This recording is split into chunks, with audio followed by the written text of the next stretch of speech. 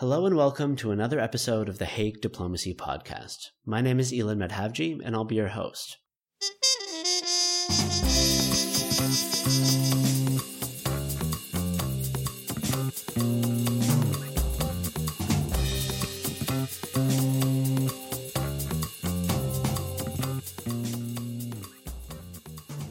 Outer space is kind of a weird place. It's mysterious, it's full of wonder and untapped human potential, but at the same time it's kind of dangerous and presents new problems for us that we have no reference for on Earth. And this is kind of how I feel about the politics and diplomacy of space as well.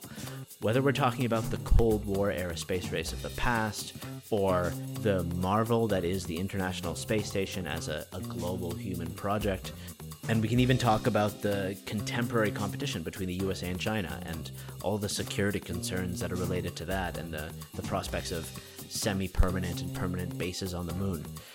Diplomacy has played a role behind all these scenes, and it's shown that it can have an impact on how states and individuals act up there, for better or for worse. So our episode today will help us understand that strange and unique landscape up there, and hopefully give you a better idea of how diplomacy is shaping itself to tackle the modern issues presented by human ambition in space. Now, admittedly, space diplomacy is sort of a pet hobby and pet interest of mine. I've been waiting to do this episode ever since this podcast started a couple years ago, so I'm very excited.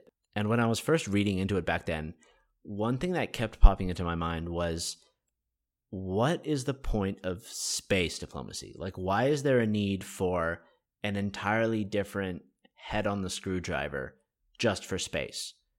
What makes it so unique? Why do we need to approach it differently? Why not just like regular old Earth diplomacy? And I think that's a really good point for us to start our discussion today. That's a question you might have in the back of your mind. So with us today to help us is one of the foremost experts on space diplomacy, and she goes by the name of Professor Maya Cross. She's also the co-editor of the brand new special issue from the Hague Journal of Diplomacy on space diplomacy, and normally plies her trade as the Dean's Professor of Political Science and International Affairs and Diplomacy, as well as the Director of the Center of International Affairs and World Cultures at Northeastern University in Boston. And what we're going to do is listen in on a conversation I was very honored to have with Maya to help us understand this a little better. Sure, that's a great question. I think there are some similarities for sure. And some of that comes from the fact that there's a wide range of actors involved in diplomacy, both when it comes to Earth diplomacy, so to speak, and when it comes to space diplomacy. So you see professional diplomats, private actors, regular citizens doing people-to-people diplomacy. So you definitely have a similarity in terms of the activities that are involved. But at the same time, the location of Earth versus space results in some automatic differences. So one thing to note is that space is designated part of the global commons. In a sense, it's a very Earth-centric view because you can go way past the globe to get to these commons. But nonetheless, people have long sort of thought of space as belonging to all of humanity, rather than on Earth, where you think of national boundaries. In space as well, partly because of its status as common to all of humanity, there are fewer formal regulations. This is also derived from the fact that people have not really ventured into space that much yet. So the pressing need to develop formal regulations hasn't emerged yet. Space tends to be more norms driven. But one thing that is happening, because technology is developing, the space economy is growing, is that space as a location and the diplomacy that addresses it is changing rapidly. Part of that is still kind of mitigated by the fact that there are high barriers to entry. Not everyone can just go to space if they feel like it one day. And because that activity is still very expensive, cooperation is a heavy part of space and space diplomacy. It's not just preferred space cooperation, it's actually required. The only way that humans can really get into space and to go further in a significant way is to cooperate. So I think space diplomacy is really being impacted by these kinds of differences, the scramble almost to kind of catch up with human forays into space and human existence and need that we see just sort of around the corner and evolving rapidly. Okay, it's very interesting because from my non-expert perspective, especially when you talk about global commons, like when you read old school literature on like space, they'll compare it to the high seas or like the Arctic or something like that, which are the classic examples of global commons that, yeah, were, I guess, influenced very much by norms before we could catch up with policy, be it like, state policy or multilateral policy. And I wonder if space kind of has some of the same contradictions, or I guess the dangerous double game that these other two spheres had, where even when you're talking about, okay, it's a norm driven sphere. So with norm driven spheres, we run risks, right? There's the chance that certain norms develop that actually go against the kind of collaboration you're talking about that you say would be necessary. So I'm kind of curious, in that very kind of fragile state, what is diplomacy going to do in that state? How should we be employing diplomacy to perhaps highlight these common problems and the cooperation, extract the benefits from that and mitigate the potential of, state-centric interest and a lack of collaboration? Sure. Yeah. I mean, I think with space diplomacy, there's a lot of potential there. There's also a big benefit for achieving the goals of space diplomacy in that, the track record actually has been intensively cooperative. So we have on the one hand this rhetoric about space race and the potential for space race 2.0. Many of my colleagues actually think we're at the beginning of space race 2.0. I do not. I think a lot of that is the rhetoric that's coming from militarist actors and leaders who feel that they're under threat. But I think it's important to recognize that space is not weaponized, and the norms of not weaponizing space have held. So diplomats then have somewhat of an easier time in that they can actually address this kind of landscape based on the reality that cooperation has been in place for some time. So even if you think about Sputnik, which was really sort of the beginning of the rhetoric of the space race, what led up to Sputnik was highly cooperative. It was the International Geophysical Year, where in this unprecedented period of time, scientists from all over the world, including the Soviet Union and the United States, were sharing scientific breakthroughs with each other, including those breakthroughs involving space. So people were actually quite aware that Sputnik was the goal. In fact, there was a stated goal of that unprecedented sharing of the International Geophysical Year to launch a satellite into space, which would be the first one. So that's just kind of one early example, but that really stands out in people's minds as, see, this is about competition. But if you really dig deeper, even the moon landing was actually conceived of as a cooperative venture between the Soviet Union and the United States and was official policy for a while. Then you start to see that diplomacy has a lot going for it when it comes to space. And so it has to, in effect, I think the key goal is changing the narrative, is actually revealing what actually is there and acknowledging that, the idea, what I call the spaceflight idea, the idea of going into space on behalf of humanity is very powerful and has inspired many, many people. It actually inspired a kind of social movement around it. So if you look at it that way, space diplomats are given a golden platter, sort of a whole range of options in terms of changing the narrative.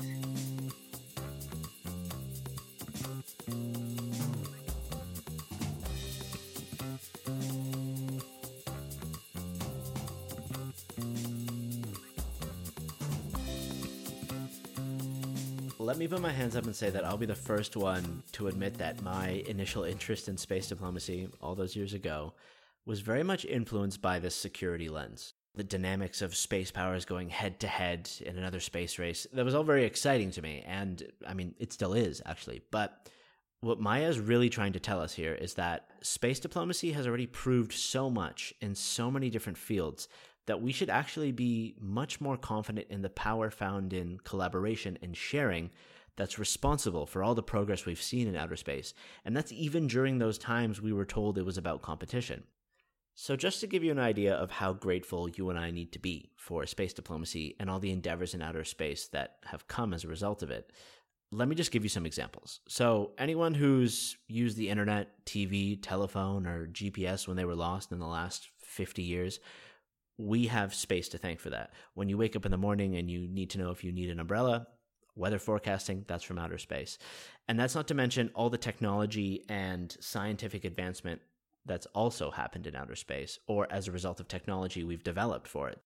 In operating theaters and hospitals around the world, there are groundbreaking brain and spinal surgeries done by robots with incredibly accurate capabilities derived from space technology, not to mention other experiments on human biology that have dramatically improved our understanding of the aging process, cardiovascular issues, and diabetes. And then we get to the Earth as a being in and of itself. We predict natural disasters. We inform emergency aid from space. Our fight against climate change, how we track pollution, deforestation, desertification, that happens through satellite imagery and other detecting capabilities. It's even the small things, day-to-day life. Anyone who today fed their child with baby formula, or woke up on a memory foam mattress, or will later use a cordless vacuum cleaner, we have space to thank for that. All these things that are happening up there and down here have space diplomacy and cooperation to thank. The question now is, how can we find strength and confidence in this cooperation and make sure that we ultimately guide human activity in space along the lines of those values and perspectives? Yeah, I find your take, refreshing, because to be honest, you're 100% right that a lot of your colleagues do not agree with you or share a different, maybe a different nuanced take on what you're talking about. And yeah, perhaps maybe the more inspirational human side, what you're talking about in the journal there, we touch on the overview effect, right? The optimism you're talking about, I noticed that in some of the words that you wrote in the introduction, when I had the feeling that this bias towards security, whether it's in news or in high politics, I think that's sort of a self-defeating prophecy, in the sense that we're missing out on so many other interesting topics and beneficial moments for collaboration. So what are the kind of opportunities that you think that diplomacy can highlight in these other non-security fields in order to perhaps even the playing field in our own minds when we think of space diplomacy? Yeah, well, I think, one thing to really focus on is the annual huge gathering of space actors, everyone from, rocket builders to space enthusiasts to engineers to astronauts to physicists and so on. 10,000 or so people come together every year. And all they talk about in every single panel is how they need to cooperate to advance the science, the technology. The small startups are represented there, and they're excited about, how they can be part of a bigger launch and provide new technology for breakthroughs. So I think when you really open up to see that this isn't just about, a few big militaries in the world. Militaries, naturally, it's their job to think about the worst case scenario. But when you start looking beyond that, it's a very rich environment for interaction and cooperation. So I think for sure, the size of the global space economy is just growing dramatically every year. The technological breakthroughs, and this is another thing space diplomats can use, all of the technology required to go into space, that same technology can be used on Earth. Military, thinking worst case scenario, they will say that's dual use technology that can be used to militarize space. While that may be true, states are not pursuing that route at the moment, and in some respects the technology isn't there yet, but all of that technology benefits people on Earth. And so I think it's important to think about those breakthroughs, and also the ways in which going into space inspires future generations to work in the scientific field. Yeah, I was just going to say, I think it's a success story, in my opinion, of having the right people in the room and talking to all parties involved and making sure it's a collaborative process, rather than focusing on, I guess, the sexier headlines of it all, which might steer you in the wrong direction, right? I think that's maybe something that space diplomacy will be an interesting forum for, is, including the right actors at the right tables to make the right decisions as we are trying to push norms, but also push policy in parallel, right? That calls on kind of an interesting form of teamwork in diplomacy. Uh, Yeah, actually, in my earlier work, I've called that epistemic communities, and so I would just to kind of cut into what you're getting to. Space epistemic communities can be very important in this respect. Speaking of that work, like, did you find that these epistemic communities, is that something that has failed in other spheres, and for some reason space is providing sort of a fresh chance for us to try it again? Or what is it about space that can actually promote that in ways that other types of diplomacy can't? Sure. Yeah. I mean, I think, well, epistemic communities as knowledge-based networks pretty much bring together people who share expertise, and then using that expertise, they develop policy that they also feel in common would benefit society. So space is unique in that, you have all these sectors of science and engineering, and environmental knowledge and biology and so forth. All of these different types of expertise can come together in different playing fields to talk about policy prescription, and they all see this as beneficial, right? Science diplomacy tells us, all of that research in that area, that in many ways, because it's kind of politically neutral, cooperation is easier. It's not always politically neutral when it comes to space, but I certainly think that these epistemic communities actually have a higher chance of succeeding in space. Epistemic communities do not always succeed if there is sort of internal lack of cohesion or lack of shared professional norms. You may see this falling apart, but oftentimes, even in the worst situations, US and Soviet relations in the Cold War, US and China today, you see epistemic communities of diplomats making inroads, even when political leaders cannot. So then, within that frame of mind, what would success look like? Yeah, success would be this common proposal or proposals for policy that is shared across different countries, that is essentially a transnational understanding of what should be pursued. And in the context of space, this would be sort of a shared understanding and real belief that's reflected in policy that space should be explored as a common sort of, a common region for all, a global commons that everyone can take advantage of and benefit in together without conflict.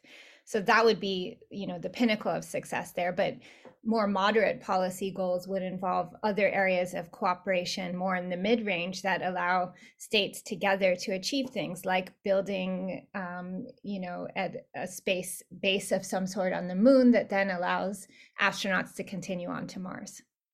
Yeah, that kind of reminds me a little bit of this will be familiar to our Eurocentric listeners, um, Yes. but that, like, the roots of what we now call the European Union today was based on, in a way, there are some parallels to the situation where, okay, it was a post World War II Europe, and there was some thinking that, okay, if we can bind ourselves together along many different sectors and many different lines, we can then sort of move forward as a collective. So that's along economy, that's along language, media, culture, etc. And I wonder if maybe, like, would that be a fair parallel to make here, in the sense that there's the potential that these epistemic communities, as you call them, but in practice that would mean states, NGOs, significant individuals, the diplomatic world as a whole, to start building partnerships and networks in, say, even non-security fields, to Mhm. help one another out with technology, with science, with economics, the value to be had from space resources. And then the idea is that, from your more realist colleagues would then say the cost of conflict would be too high if there are more connections to be had in other parts of space. Right. I mean, it's funny you should mention that parallel because I just finished a book that's in press now that was inspired in part by the parallel I saw between the EU and space cooperation. It's called International Cooperation Against All Odds. And in both cases, I definitely noticed that there's this kind of original idea that emerges from leaders at the time, both in the case of the EU and in the 1920s and 30s, or even earlier for space, but this kind of very forward looking, inspiring, path breaking idea that humans, if they collaborate and cooperate, can achieve something really unprecedented. In the case of Europe, setting aside past conflict and achieving integration, giving up sovereignty for the cause of peace. And in the case of space, this long held human sort of desire to expand boundaries, to explore, to really adventure and kind of advance what human beings are capable of in science and technology and understanding of the world around us. And so in both cases, these ideas sparked a movement, a social movement that then allowed for high levels of cooperation to occur and eventually these goals to be more or less achieved. So I definitely see that the book has other case studies as well of these kinds of the power of possibility and the way that ideas really matter. And I think you're right that ultimately the power of ideas, if they really are successful, which oftentimes social movements or epistemic communities carry them forward, they persuade governments to act on them, that really provides a kind of buffer from the types of forces that would try to tear that apart, to be more tribalistic, to be more competitive. So there's always the possibility, because of human agency, that you lose this initiative, you lose this kind of idealism that can inspire humans to work together. But the more you build different sectors into sort of cooperative arrangements, like we're seeing in space today, the more you can prevent conflict and more of the realist types of predictions. Let's come back down to earth for a moment, back to solid ground. These ideas we're talking about give us a nice frame for space diplomacy today. But what does that mean for space diplomats? Well, first off, I think one of the main takeaways we can make from this is that space diplomats come in many shapes and sizes. And they already operate in many sectors, actually. So we're not just talking about official state representatives sitting behind flags, right? This is about tech startups, think tanks, NGOs, scientific collectives, and multinational companies and their respective billionaire overlords. These are the people shaping the norms and practice of outer space already, and they've long outpaced the liberal democratic machine trying to catch up with rules and regulations. So now that we know this, what do we need to be demanding of diplomacy and these space diplomats when they walk into the office tomorrow? I mean, I think diplomacy has to adapt to the times. And if we're talking about space, it means that they need to notice that despite the amplified rhetoric about space race 2.0 and that space is going to be the next battlefield, they need to see past that to understand that this isn't actually what's happening in practice. There's always the risk of that. It can become a self-fulfilling prophecy, but that's not what's actually happening in practice. So if diplomats have this expertise in space and they're tasked with working in this area, they should see that humans actually gravitate towards empathy. They seek to cooperate. That's how they can achieve their goals in space. That forming epistemic communities and epistemic coalitions can help achieve those goals. I think diplomats have some great tools at their disposal. I mean, they are experts in finding consensus and compromise. In my historical examination of the 60s space race, it was diplomats and scientists who were behind the scene convincing Kennedy and Khrushchev to find areas where they might be able to cooperate. And it's amazing some of the ways in which these leaders then echoed back and echoed to the public some of what those diplomats behind the scenes were trying to convince them of. So I think there's a lot of potential there. You're right, it's usually behind closed doors. But we can reveal what role they play looking back at the record. And it is pretty powerful in my view. I wonder, as we sort of move towards the final thoughts here, maybe actually picking up on, these points we were just making, if you were to provide, genuine personal advice to one of these diplomats to, set them down and say, okay, please consider A, B, and C. Yeah. What would you be telling them?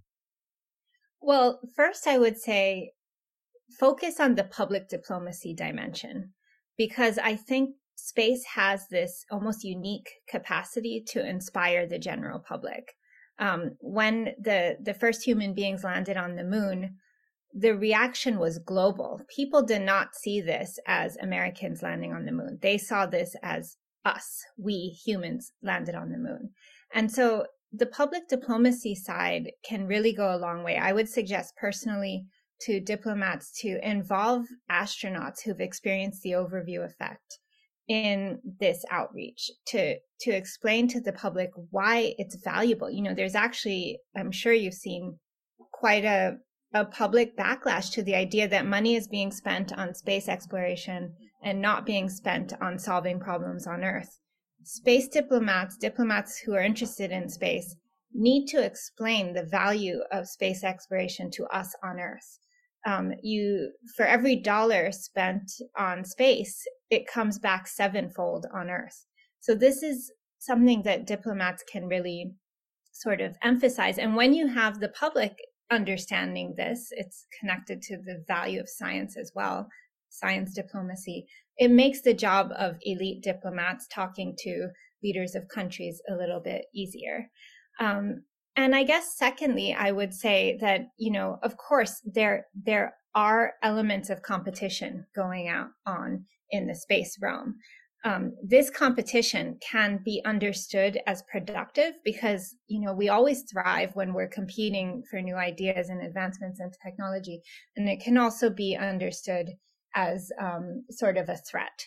So being able to really understand and talk about space competition as being almost in a way a productive part of cooperation, I think is key. So understanding that there's this healthy competitiveness that can occur individually, but ultimately can be brought together for the betterment of everyone is important. And then finally, I would say, you know, diplomats, especially when they are a community that operates transnationally, when they come to a consensus of their own, and they need to realize that they have agency of their own and as a group, that consensus is incredibly powerful. I've seen time and time again, looking at epistemic communities of diplomats, a whole range of case studies, even in realms that are historically fully connected to issues of state sovereignty. Diplomats can persuade their leaders of new policy measures, and usually diplomats want cooperative policy measures. They can persuade them to shift their perspective, to move in a different direction, to embrace a new narrative. And just understanding that they have this power and it comes from transnational consensus, I think is a really good tool to capitalize on.